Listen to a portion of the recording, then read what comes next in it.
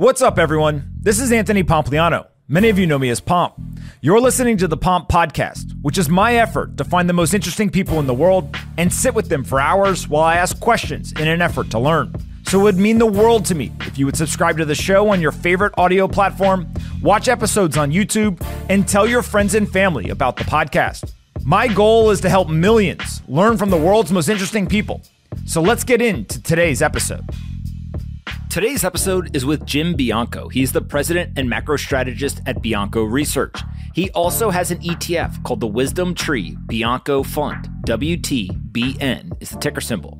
In this conversation, we talk about the pros and cons of the Bitcoin ETF, the similarities to the gold ETF, why Jim thinks that maybe Bitcoiners should be paying more attention to centralized ownership of Bitcoin, how he's thinking about the macro economy, where fixed income and his ETF should go if rates stay higher, and then we talk about a couple surprises from the Federal Reserve, including could they actually hike interest rates rather than cut them in the coming months?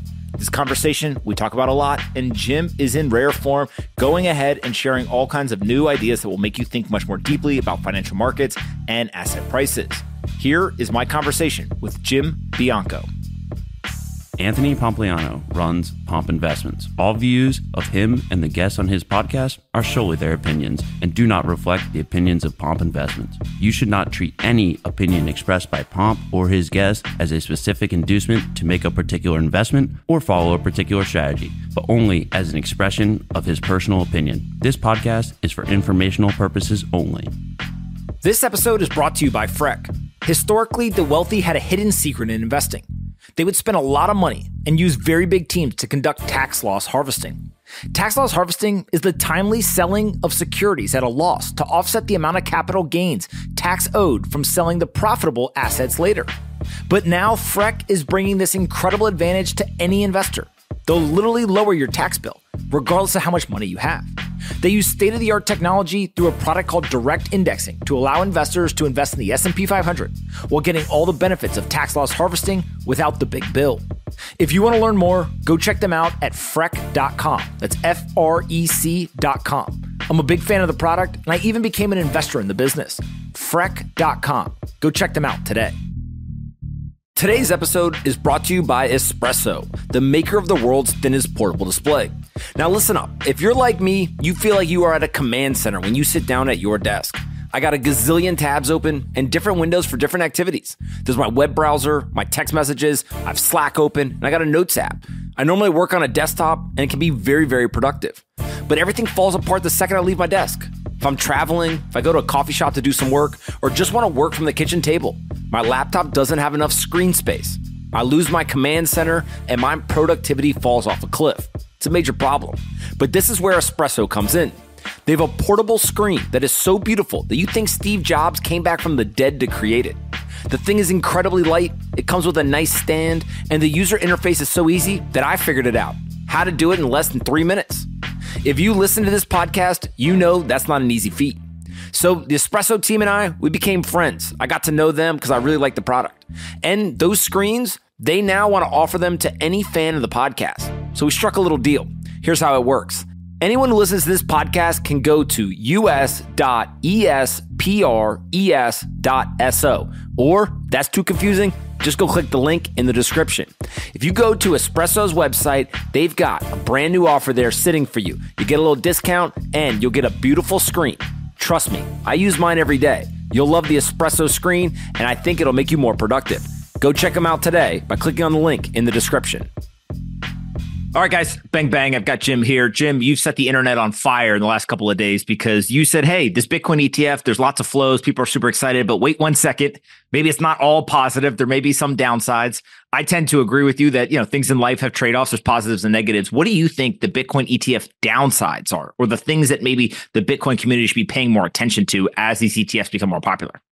Well, I think there's two things. I think that more on the philosophical level, you're letting Leviathan into the game. You're giving him a stake.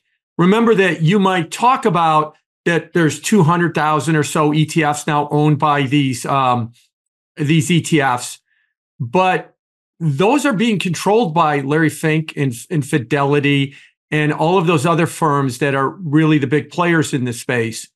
And those firms are now going to be told by regulators what they think about things. And they're going to weigh the interest of the Bitcoin community against the interest of their regulators. And you're going to, and I worry that you're letting them in. And I worry that in a decentralized world, you're introducing more centralization and an avenue for more regulation. The second thing I'm worried about is there is this narrative that ETFs are bought by wealth managers who just got off the golf course with the guy that owns 12 dry cleaners, and they need to put 5% of his money or 2% of his money into the Bitcoin ETF. It's a nice narrative, but that's like 2% of the ETF community.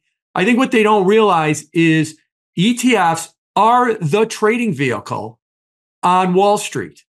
40% of all of the volume on Wall Street every day is attributable to ETFs. They are the tool that hedge funds and traders use all the time. I put out a tweet where I compared VOO, which is the Vanguard S&P 500 fund, and SPY, which is the Spider S&P 500 fund. There's exactly the same things. But Spider has not gotten any inflows in the last 25 months. And VOO has gotten $100 billion of inflows. Why?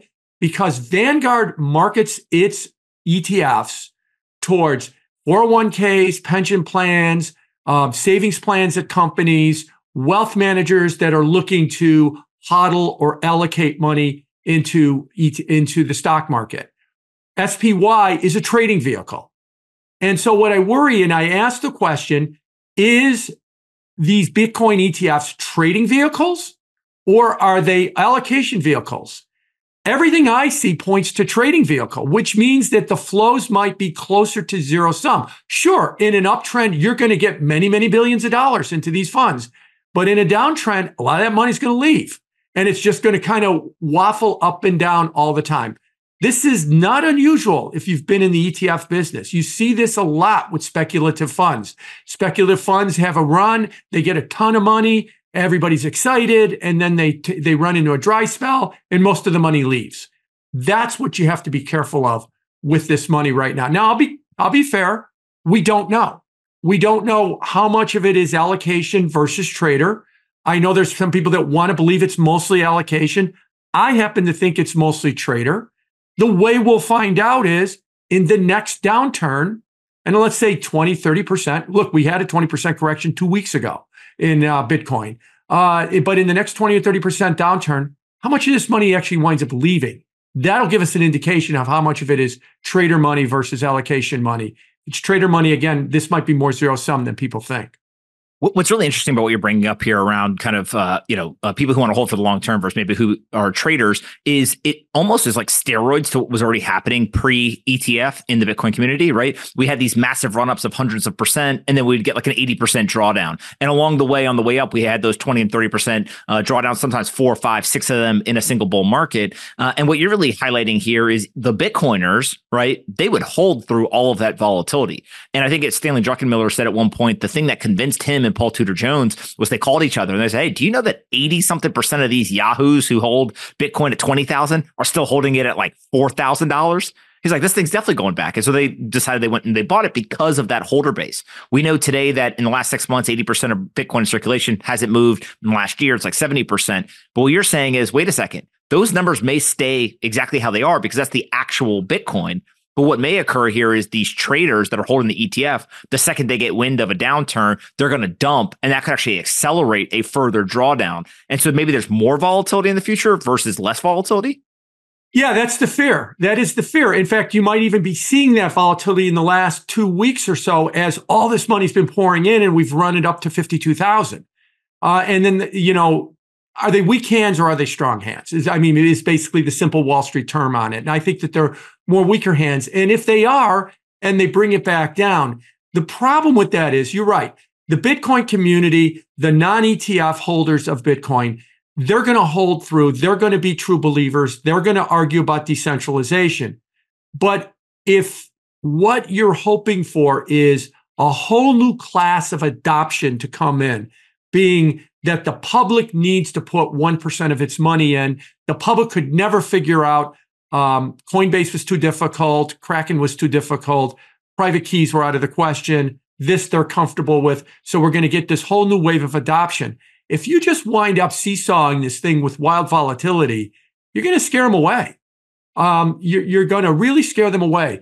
Wealth managers, oh yeah, they'll have some customers that'll reach out to them and say, put a couple of percent in my account in Bitcoin, because you never know. But it may never really materialize to the degree that everybody thinks. Let me just finish by one thing. If everybody puts 1% of their money in Bitcoin, this is not a new argument. This is exactly the same argument that was used 20 years ago when GLD came on. GLD is the gold ETF. It has $55 billion of assets in it. And I think there's 7 other gold ETFs. And this was the exact same language, the whole adoption. Everybody's going to go into gold. They've got a vehicle to use gold. It never really materialized. Why? Because over time, what we found was most of the traders in GLD, most of the people that bought GLD were traders. Now, this came out in 2006. It's 17 years later. It finally has $55 billion in it, but it took 17 years to get that kind of money into it. It didn't come right away.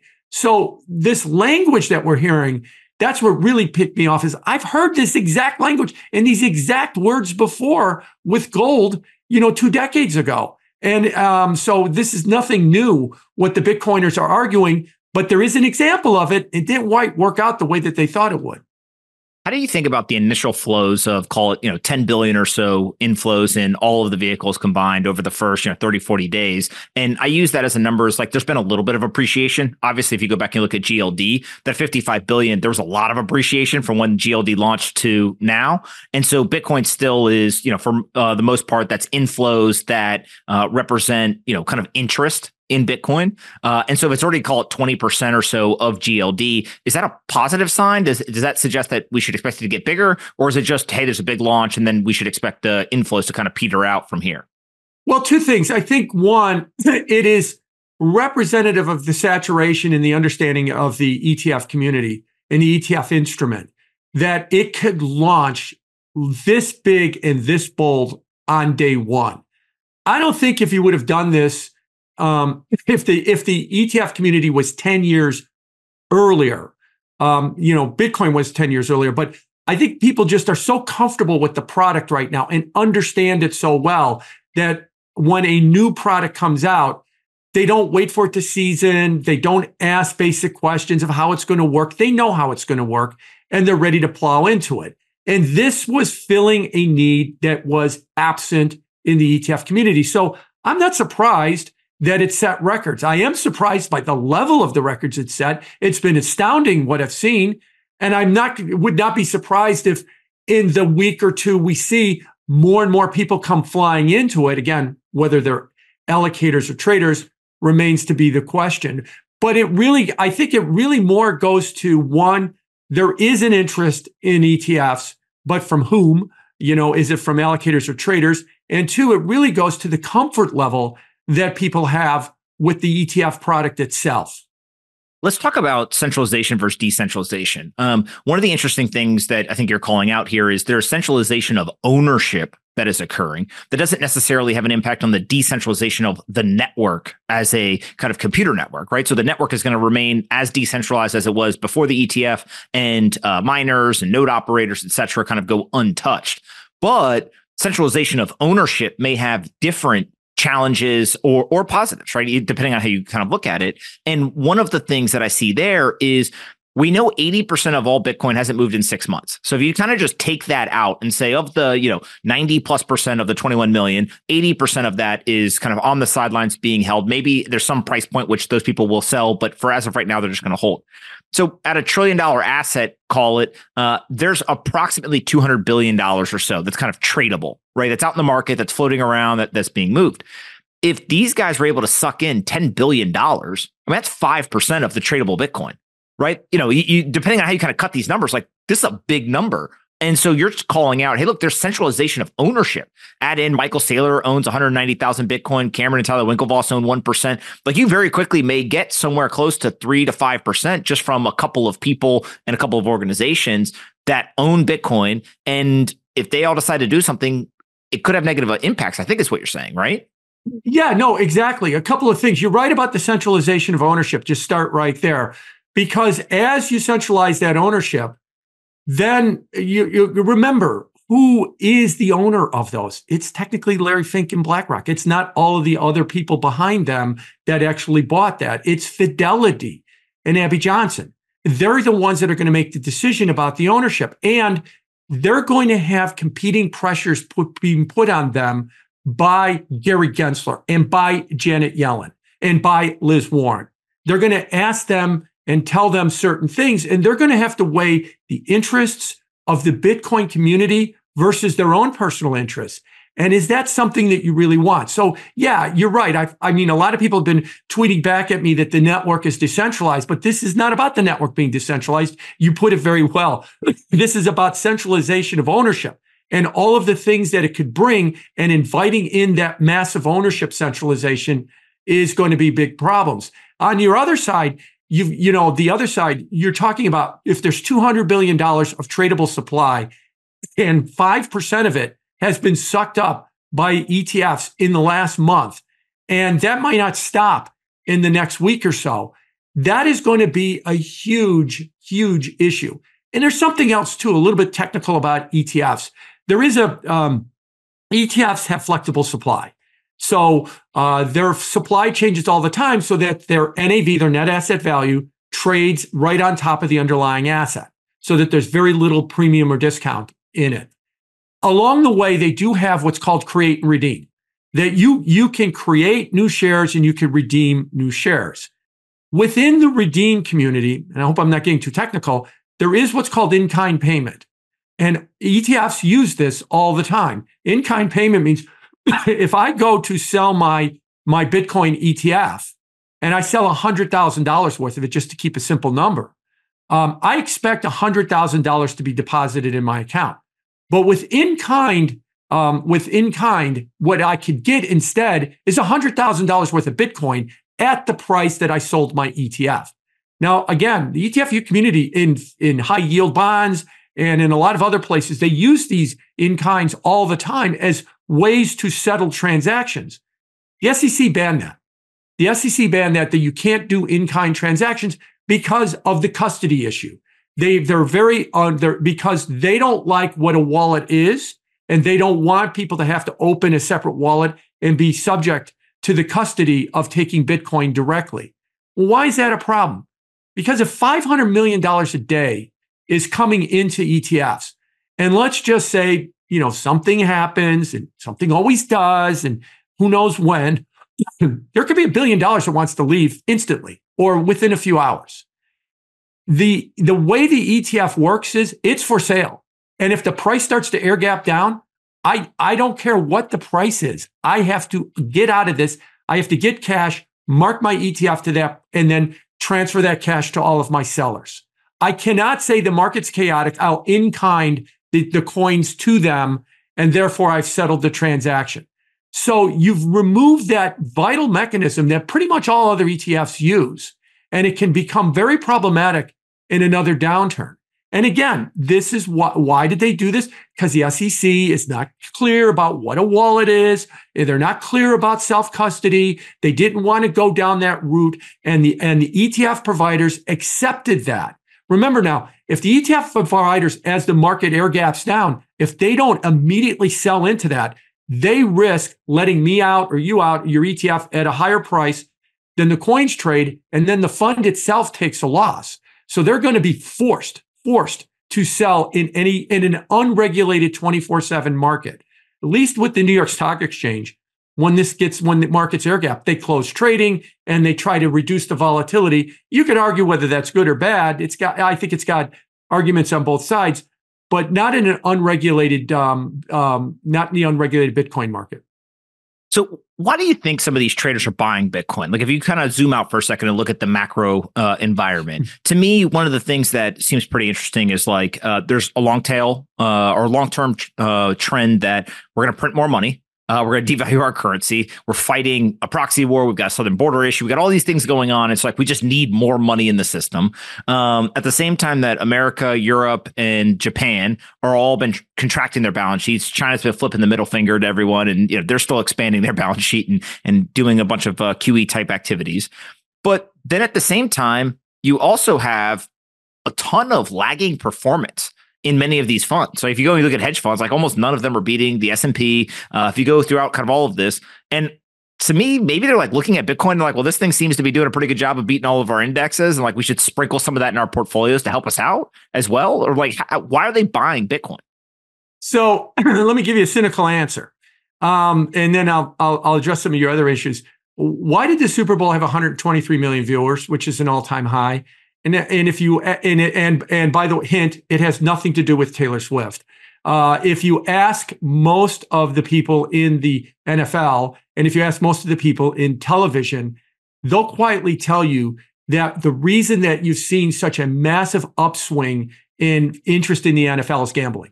It's prop bets, it's DraftKings, it's the rest of those that you could bet play by play whether or not there's going to be a first down. And gambling is driving everything. We're a gambling culture.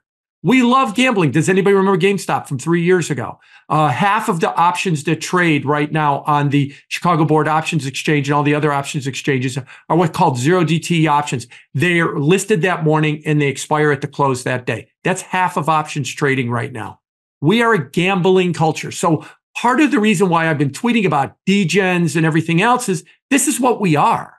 And so I think to some extent, what you're seeing with Bitcoin is an extension of our culture of gambling. We gamble on everything. This is why we love ETFs, because they're liquid, they're transparent, they're easy to trade 500 stocks, they're easy to trade high yield bonds, they're easy to trade commodities, and we punt on them all the time. Now, stepping back from the cynical answer to your other answer, yeah, I mean, I've been one that's been interested in this space for over 7 years now, and I've really enjoyed this space. I am a long-term bull, and I'm a believer in this space. And what I am a believer in is the financial system itself has failed large parts of the world. It has failed Latin America, Asia, Africa, the Middle East, billions of people. They're stuck with unstable currencies in shaky financial or banking systems. And the promise of Bitcoin, the promise of decentralization is to give them a store of value at a hard cap and hopefully in some kind of a wallet with private keys that no government or no one else can take it away from them, something that they do not currently have in large parts of the world. And so that's where the appeal is. I recently read a story where Bitcoin was banned in Nigeria 3 years ago, yet it is still probably, Nigeria is still probably has the highest adoption rate of any country in the world when it comes to the population that's in crypto in general, Bitcoin in particular. And it just goes to show you how the corrupt government, the shaky financial system, they're searching for ways to protect themselves. So this has got this general appeal to it. And that's why I think the industry that wants to move should be moving towards trying to smooth out those edges to make this a tool that can be used as an alternative financial system. My fear is that by sucking it into the current system, we're just going to basically make it a digital version of what we already have. And we already have that version. We don't need a digital version of it. And we're going to lose that narrative of what we're trying to do. When we look at that view of the world, some people will argue it's because there's been a devaluation of the currency, the wealth inequality gap, like it's out of necessity. People are gambling because they can't get ahead. Whether you believe that or not, what they're gambling on, I think, becomes really interesting because to your point, the 0-day options blows my mind, right? I mean, like literally it's a coin flip in terms of what's going to happen by the end of today. And my guess is that actually most of the people who are buying those probably don't have any, edge or unique information, et cetera. If you look throughout history, the best investors essentially do the opposite of what American culture has become. Buy shares, think like an owner, have a cash flowing type business, and just hold for the long term. Bitcoin seems to be the one piece of technology or the one asset that has entered into the market where even if people are gambling on it, if they simply hold it for the long term, yes, it doesn't have cash flow in the traditional sense, et cetera. But if you think of it from a savings perspective, it has done very, very well and seems to be outpacing inflation and protecting wealth.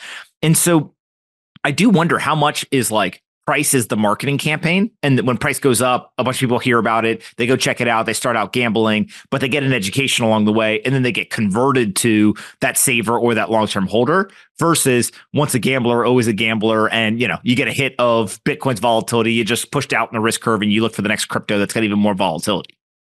I mean, I hope that that's the case. I hope that I'm overstating the amount of gambling that we're seeing in this. And like I said, I guess we'll find out on the next downturn. What we do know is, on-chain analysis tells us that, as you pointed out, 80% of people that own it don't trade out of it when the market goes down. Well, we'll find out when the market goes down, because it does. That's what cryptos do, and Bitcoin in particular. When it goes down, we'll find out how many of these people were actually just ranked gamblers and how many of these people are actually allocators. That's when we'll get, the real test to this. But I hope that it really does come down to that. The other thing is that in order for the Bitcoin to really move forward, I think the real adoption is not just going to be that I hold Bitcoin, I hold it in a regulated brokerage account, but that they take the next step, that they maybe move to Coinbase or they move to Kraken or to a centralized exchange. And then maybe they go the next step and move to a decentralized exchange or hold them in cold storage.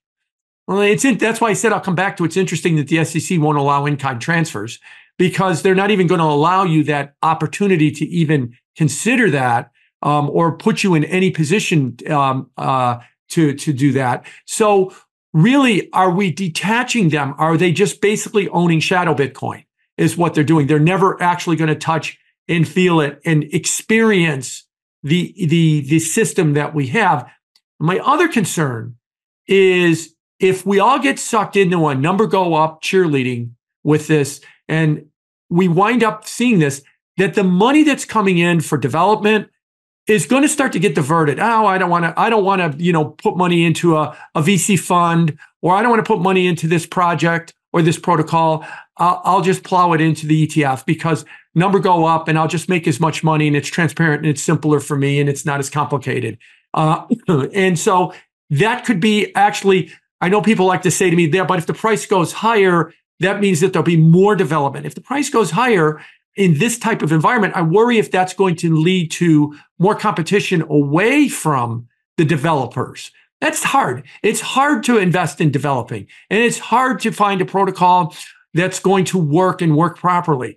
And now if you're going to have to compete with, I could just put it into BitTo and just watch it go to the moon, and I don't need to deal with this headache of putting in developing, it could wind up backfiring on us. We'll have to see. And like I said, as you pointed out too, everything is about a trade-off. So there are trade-offs. That is a trade-off that we'll have to worry about. When you look at the macro environment, do you think Bitcoin will do well in the future, year or two? Yeah, pivoting to the macro environment, that's my wheelhouse, what I'm known for and stuff. I have been in the camp that inflation is a real problem. It is a real 3 to 4% problem. It is not a real 8-10 Zimbabwe problem. And if it is going to stay to be a real problem, interest rates are going to stay up. And that is going to change a lot of the dynamics in the financial system where you have higher interest rates. It's going to provide competition for stocks, and interest rates by staying higher. They're actually, if we're in a 3 to 4% inflation world, they might not be high enough to compensate you for inflation because they should trade at a premium above inflation, probably 1 to 2% above that. If that's the type of environment we're going into, then alternative investments like Bitcoin, or before 2009, you would have argued the same thing with gold, would have been a very good place to be. And I think it will be. Commodities might be something else that you would look at in that space. Commodities have a whole nother supply dynamic that you have to be careful of. It's not just demand, whether or not we have higher inflation. So yes, if we are in a period of higher elevated inflation, it does make alternatives more attractive. And if Bitcoin is an alternative, if crypto is an alternative, it will become more attractive. Final thought for you, and I'll just bring this back to the ETF. If what we're seeing with Bitcoin, and I've seen some stuff done, and I've actually done it too, that it is recorrelating to triple Qs, or it's recorrelating to the NASDAQ 100 because of these maybe because of these flows. If all it becomes, and to put it in ETF terms, if all these ETFs, all of them wind up becoming just TQQQ. TQQQ is the 3X NASDAQ 100, the 3X triple Q. We already have a 3X triple Q. If that's all Bitcoin's going to be, is that 90% correlated to the 3X triple Q, it's going to lose that appeal of being an alternative asset. So that's another reason why sucking it into the system, you're just turning it into the 3X triple Q, and we already have that. And, and that is something that people are more comfortable with than with Bitcoin. I'd like to think that that's not going to be the case. And I'd like to think that what we're going to see with Bitcoin is that it will maintain its kind of independent correlation to the current financial system. And that if we have that inflation spike, that it will wind up being a good alternative. When you say that we'll have the higher inflation, which means it will also have higher interest rates, is there a world where we actually get interest rate hikes still to go, even though everyone thinks that there's going to be interest rate cuts here in 2024? Well, two things. First of all, the cuts are rapidly disappearing before our eyes. January 12th, the market was pricing in 7 interest rate cuts, 7, for all of 2024. By the way, there's only 8 Fed meetings a year. And so what they were basically saying was the Fed wasn't going to move on January 31st, which they didn't. And then they were going to cut rates at every other meeting for the rest of the year. Well, that was January 12th. Now it's down to 3. So we've already removed 4 rate cuts for the year. And the first rate cut is now not priced in until June. And the probabilities, there are Fed fund futures and swaps markets, you could actually calculate the probabilities on it. The June probabilities are still at around 75%. But 10 days ago, they were at 100%. So they're starting to disappear as well. So at a minimum, what we're seeing in the US is we're seeing that the rate cuts are disappearing. Now let's go to New Zealand. New Zealand is a developed world, and its central bank, the Reserve Bank of New Zealand, has actually been one of the forward-looking reserve banks in the world. They developed inflation targeting in 1989. It took the Fed 23 years to adopt it. Maybe it wasn't a good idea, but they've been ahead of it. The New Zealand Central Bank was the first one to raise rates in early 22, January of 22. They were the first one to pause in early 23. They have been the leader. What are they talking about in New Zealand? And by the way, their funds rate, or their official cash rate, is 5.5%, which is exactly the same rate as the funds rate in the United States. What are they talking about in New Zealand? Inflation is not solved. We have to raise rates again. And so they're now debating when and how they're going to raise rates and how high they're going to go. And it looks like they're going to hike rates maybe 2 more times to 6% somewhere by summer. So the leading central bank, it's New Zealand, it's not the US. And yeah, you could argue it's the GDP of Cleveland. Sure, but those small, independent-minded central banks can be the leaders from these big monoliths. And that's what New Zealand has been. They're talking about raising rates again. And they're talking about raising rates because the inflation the inflation problem hasn't been resolved yet.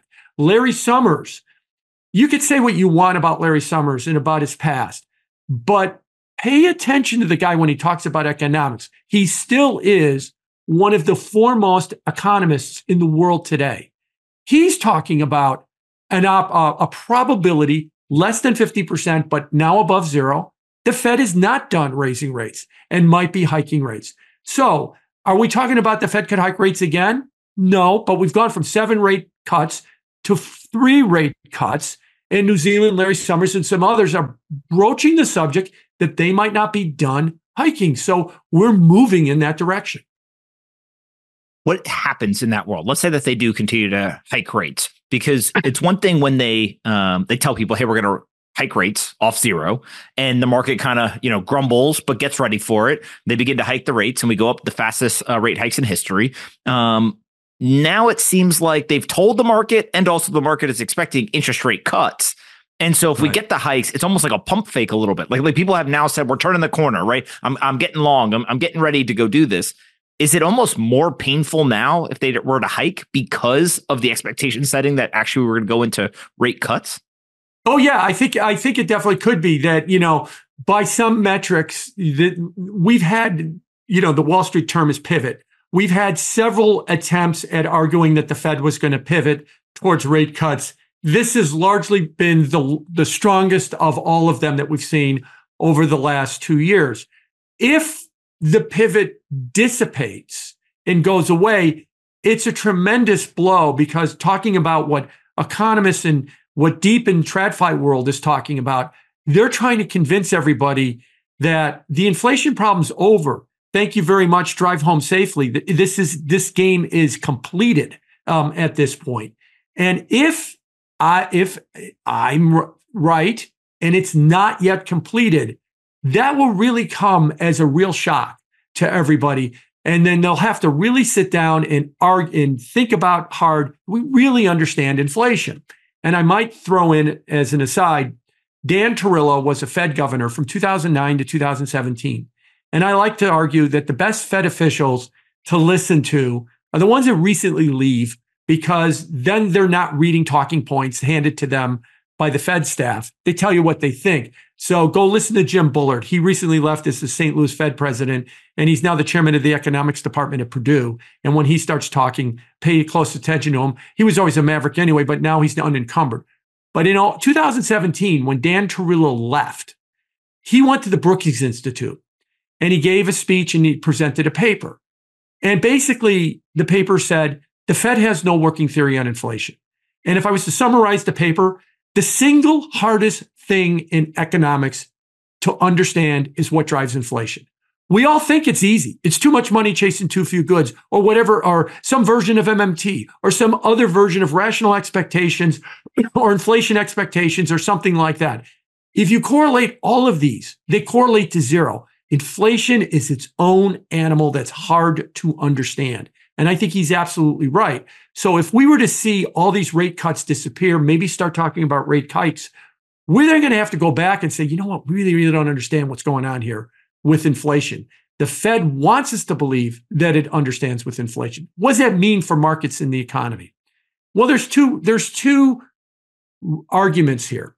Argument one is more of the description of MMTs versus the prescription.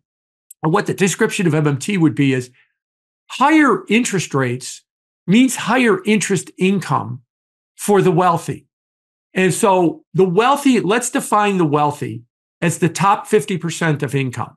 The top 50% of income, half the country, owns 94% of the assets in the United States. Stocks, bonds, real estate, retirement funds, and the like, probably crypto too, at least among American investors.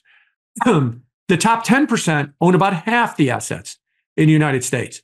They don't have very much debt. So when interest rates go up, they get interest income. They get more money. And when interest rates go up, who owns all the debt in the country? Unfortunately, the answer is the bottom 50% own over half the debt of the country. So the rich have assets and not much debt. And the top 1% has virtually no debt. That's why they're in the top 1%. The bottom 50% has credit card debt, student loans, mortgages, personal loans, and the like. So when interest rates go up, they get squeezed. So we might be in an interesting scenario that the MMTers would argue. The higher interest rates go, the faster the economy gets because of the interest income going to the top end. And the more inflation we get. The top end, the top 50% is 85% of the spending in the country. The bottom 50%, they suffer because of more inflation, because virtually all of the bottom 50% live paycheck to paycheck. And if their paycheck is not rising with inflation, they fall behind. And then they also see the interest costs of their debt, whether it's student debt or credit card debt or mortgages, go up as well too. That's why you can have this paradoxical situation where if you look at the economic data, it looks really good. Booming jobs, inflation is beating, retail sales, except for January, but if you look at the last several months, has been very, very strong. And people are optimistic about the economy. The top 10%, the top 50% are getting interest income and they're feeling really good and they're spending. The bottom 50% are hurting because they're just getting higher interest costs and they're also seeing higher inflation. So the top 1% person in this country spends 11 times more money a year in retail sales than a bottom 50%er. So their vote for the economy counts 11x more than a bottom 50%er. But in presidential approval ratings, it's one person, one vote. The bottom 50% show up in the president's low approval rating, why Trump is leading Biden in the polls, because he's the opposition party from the incumbent, and they're very unhappy. So two things can be true at the same time. The economy is doing well because the top end is spending and getting income, and the bottom end is hurting more than they have before because of higher interest rates and higher inflation, and that's showing up in the president's low approval rating. When we see President Biden, I don't know, maybe 2 years ago, he called Fed Chairman Powell to his office, and I wrote a piece, and I was like, "This is like the principal calling in a teacher, like to like reprimand them, essentially." And the Fed made it very clear we are independent. In the latest 60 Minutes interview, Powell was asked, there's people who would critique you and say you're not cutting interest rates now because you're waiting to get closer to the election, and you're going to cut interest rates, and it's going to help support the incumbent. We've also seen both sides of the aisle, Elizabeth Warren and President Trump, attack the Fed. And so how independent do you really think they are? And is it a good thing that they're independent, or should they consider political landscape and various other, kind of inputs outside of just the economic data in their decision making? So a couple of things. On your first part, May 31st, 2022, President Biden, because I focused on this a lot too, that's why I know the date off the top of my head, that President Biden called Jay Powell into the White House. He sat on the couch. Janet Yellen was there too. And President Biden literally pointed at Jay Powell and said something to the effect of, America, we have an 8.5% inflation rate. That's what we had in May 31st, 2022. This guy, he pointed at him, this guy's going to make it go away, is what he said. And he put all the onus on the Fed. And from that day forward, Powell has been very clear, we are not stopping till we get back to 2% inflation. And I actually have argued, and I got a tweet thread out about a week ago, why I think that's going to be very, very difficult to see 2% inflation come back. So in terms of independence, it was actually a bold move that he actually boxed the Fed in, that he made the 2% target their goal. They've got to get 2% down. And Powell's even gone one step further. When I talked about the bottom 50%, Powell has even said, we understand the hardships that that inflation is putting on the American public. And there was a narrative, I used to promote this narrative too, in 2022, do your patriotic duty and lose money in stocks and bonds, because that will soften demand, that will bring down inflation, that will help the bottom half. You have to lose money to help them. That was actually a narrative in 2022. Then people got tired of losing money in 2023 and into 24. They're back to, all-time highs, and Lamborghini has sold out of cars for 2 years. If you want to go buy a new Lambo, you got to wait 2 years to get one right now. So we're back to that all over again.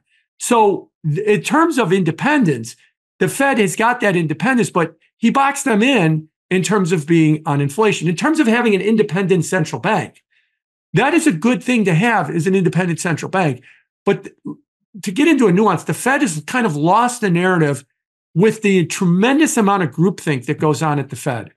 The Fed demands, there's 12 Federal Reserve voters, and the Fed believes that if they don't have a 12-0, 11-1 vote for monetary policy, that it reduces the credibility of the Fed to conduct monetary policy. So everything is focused on this idea that they cannot have dissents, that everybody has to agree. And that the Fed will even tell you, oh yeah, Fed officials can meet with Jay Powell anytime they want before the meeting, make whatever case they want. He'll put on his, I'm very seriously paying attention to you face, but they've already made their decision on where they want to go. So what I'm trying to argue is, I'd be all for an independent Fed if it acted more like the Supreme Court. 9 independent people on the Supreme Court voting. And since they are independent, we as the public understand a 5-4 vote, a 9-0 vote, that's still the law of the land. We're not ready to accept a 7-5 vote or 12-0 vote at the Fed is still monetary policy. And it is that groupthink that is really, I think, more problematic than the independents. The groupthink is what gave us transitory inflation back in 21 and 22, where the Fed really missed the boat and was way too slow to respond to the uptick of inflation because the staff told all the voters and told everybody else that this is nothing to see. There was no dissenting voice allowed, although subsequently a number of Fed officials came out and said they tried to dissent, but no one would listen to them. I mean, I'm talking about staffers, economist staffers at the Fed trying to tell senior staffers, maybe we got this transitory thing wrong. Go back to your office and shut up. We've already made the decision that it's transitory. That's really the bigger problem with the Fed is this groupthink before we even get to politics. You, on top of having amazing research and have thought through a lot of this stuff, you also have an ETF. It's a fixed income ETF. Talk a little bit about how that fund works and then like what happens if interest rates stay high or they go higher. I'm assuming that fixed income type ETF probably does pretty well in that scenario.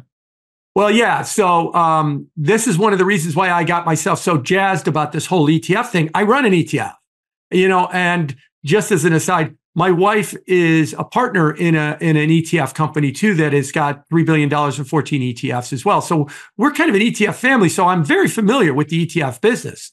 And so my ETF came out in December. It is the Wisdom Tree Bianco Fund, WTBN. Wisdom Tree Bianco Nancy is its symbol. It is a long-only fixed income fund. So it's always long the bond market. I manage an index called the Bianco Research Total Return Index. It's discretionally managed by my investment team, and we weight it various ways. And WTBN tracks it, kind of like the S&P Investment Committee. It manages the S&P 500, and SPY and VOO track the S&P 500. So it's set up very similar to that. In a rising rate environment, fixed long only, always invested fixed income funds don't do very well. And our fund is down on the year. But the biggest pile of money in the world is long only fixed income. It's larger than equities. Worldwide, there's more money. So there are trillions and trillions and trillions of dollars that has to be always long the bond market. What I'm presenting with my index is to say, if you're managing that money versus a benchmark index, I could do better than that. Now, what's my hubris that makes me say I could do better than that? 30 years in the bond market. But one other quick important point. In S&P, in equities, it's understood that the S&P beats the vast, vast majority of managers. You can't beat the index. It's really very difficult. Why? Because your biggest weightings in equities are your all-stars, your NVIDIAs, your Googles, your Microsofts, your Amazons, your Apples. If you're not pressing the bet with a full or extra or above weighting in those stocks, you fall behind the index. And all of those stocks are almost always by understood metrics overvalued and stretched on momentum. And it's very hard for a human manager to say, I have to own more NVIDIA after the amazing run that it's had over the last couple of years. Most can't. And that's why most underperform. And that's why it's so hard to beat an index in equities. But in fixed income, the index falls around the 50th percentile. It's about half the world, first of all, it can beat it. Why? Because your biggest weightings in fixed income are your problem children, your over-levered companies, your countries that have borrowed too much debt, that are running into trouble. And you could see that they're running into trouble. Sidestep them. They blow up. They've got a big weighting. You wind up outperforming the index. And so that's what we're trying to bring to the table is, yes, you have to always be in the bond market. Wealth managers have a 60-40 portfolio. 40 means that they've always got 40% of their money in the bond market.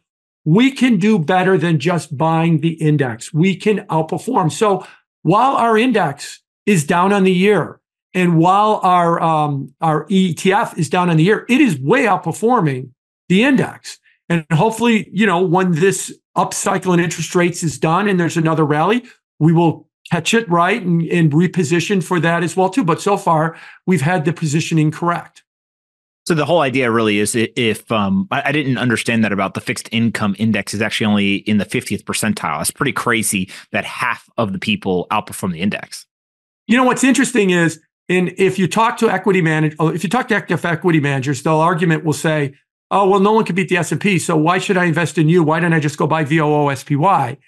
But if you talk to fixed income managers, or fixed income investors, they won't say, why can you beat the index? They'll say, well, can you beat BlackRock? Can you beat PIMCO? Can you beat Jeff Gundlach? Can you beat any of the well-known, successful fixed income managers? They've already accepted the fact that the index is somewhere in the middle. It's whether or not you can beat your competitors, rather not whether or not you could beat this bogey. As I like to use a sports analogy,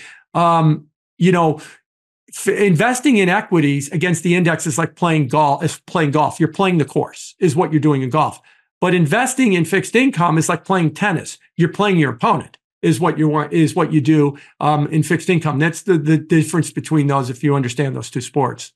That's a great analogy. I love that. Jim, where can we send people to find out more about Bianco Research, or find out more about the ETF, or even find you online? Yeah, so I'm active on Twitter at Bianco Research, or X as it's called right now. I'm active on LinkedIn at Jim Bianco. I'm active on YouTube at Bianco Research as well. My research business, which is my original business, which is about to celebrate its 26th year in operations. We're a small business, and we're like, restaurants. Are you successful? We're still open. So the answer is yes, we are successful.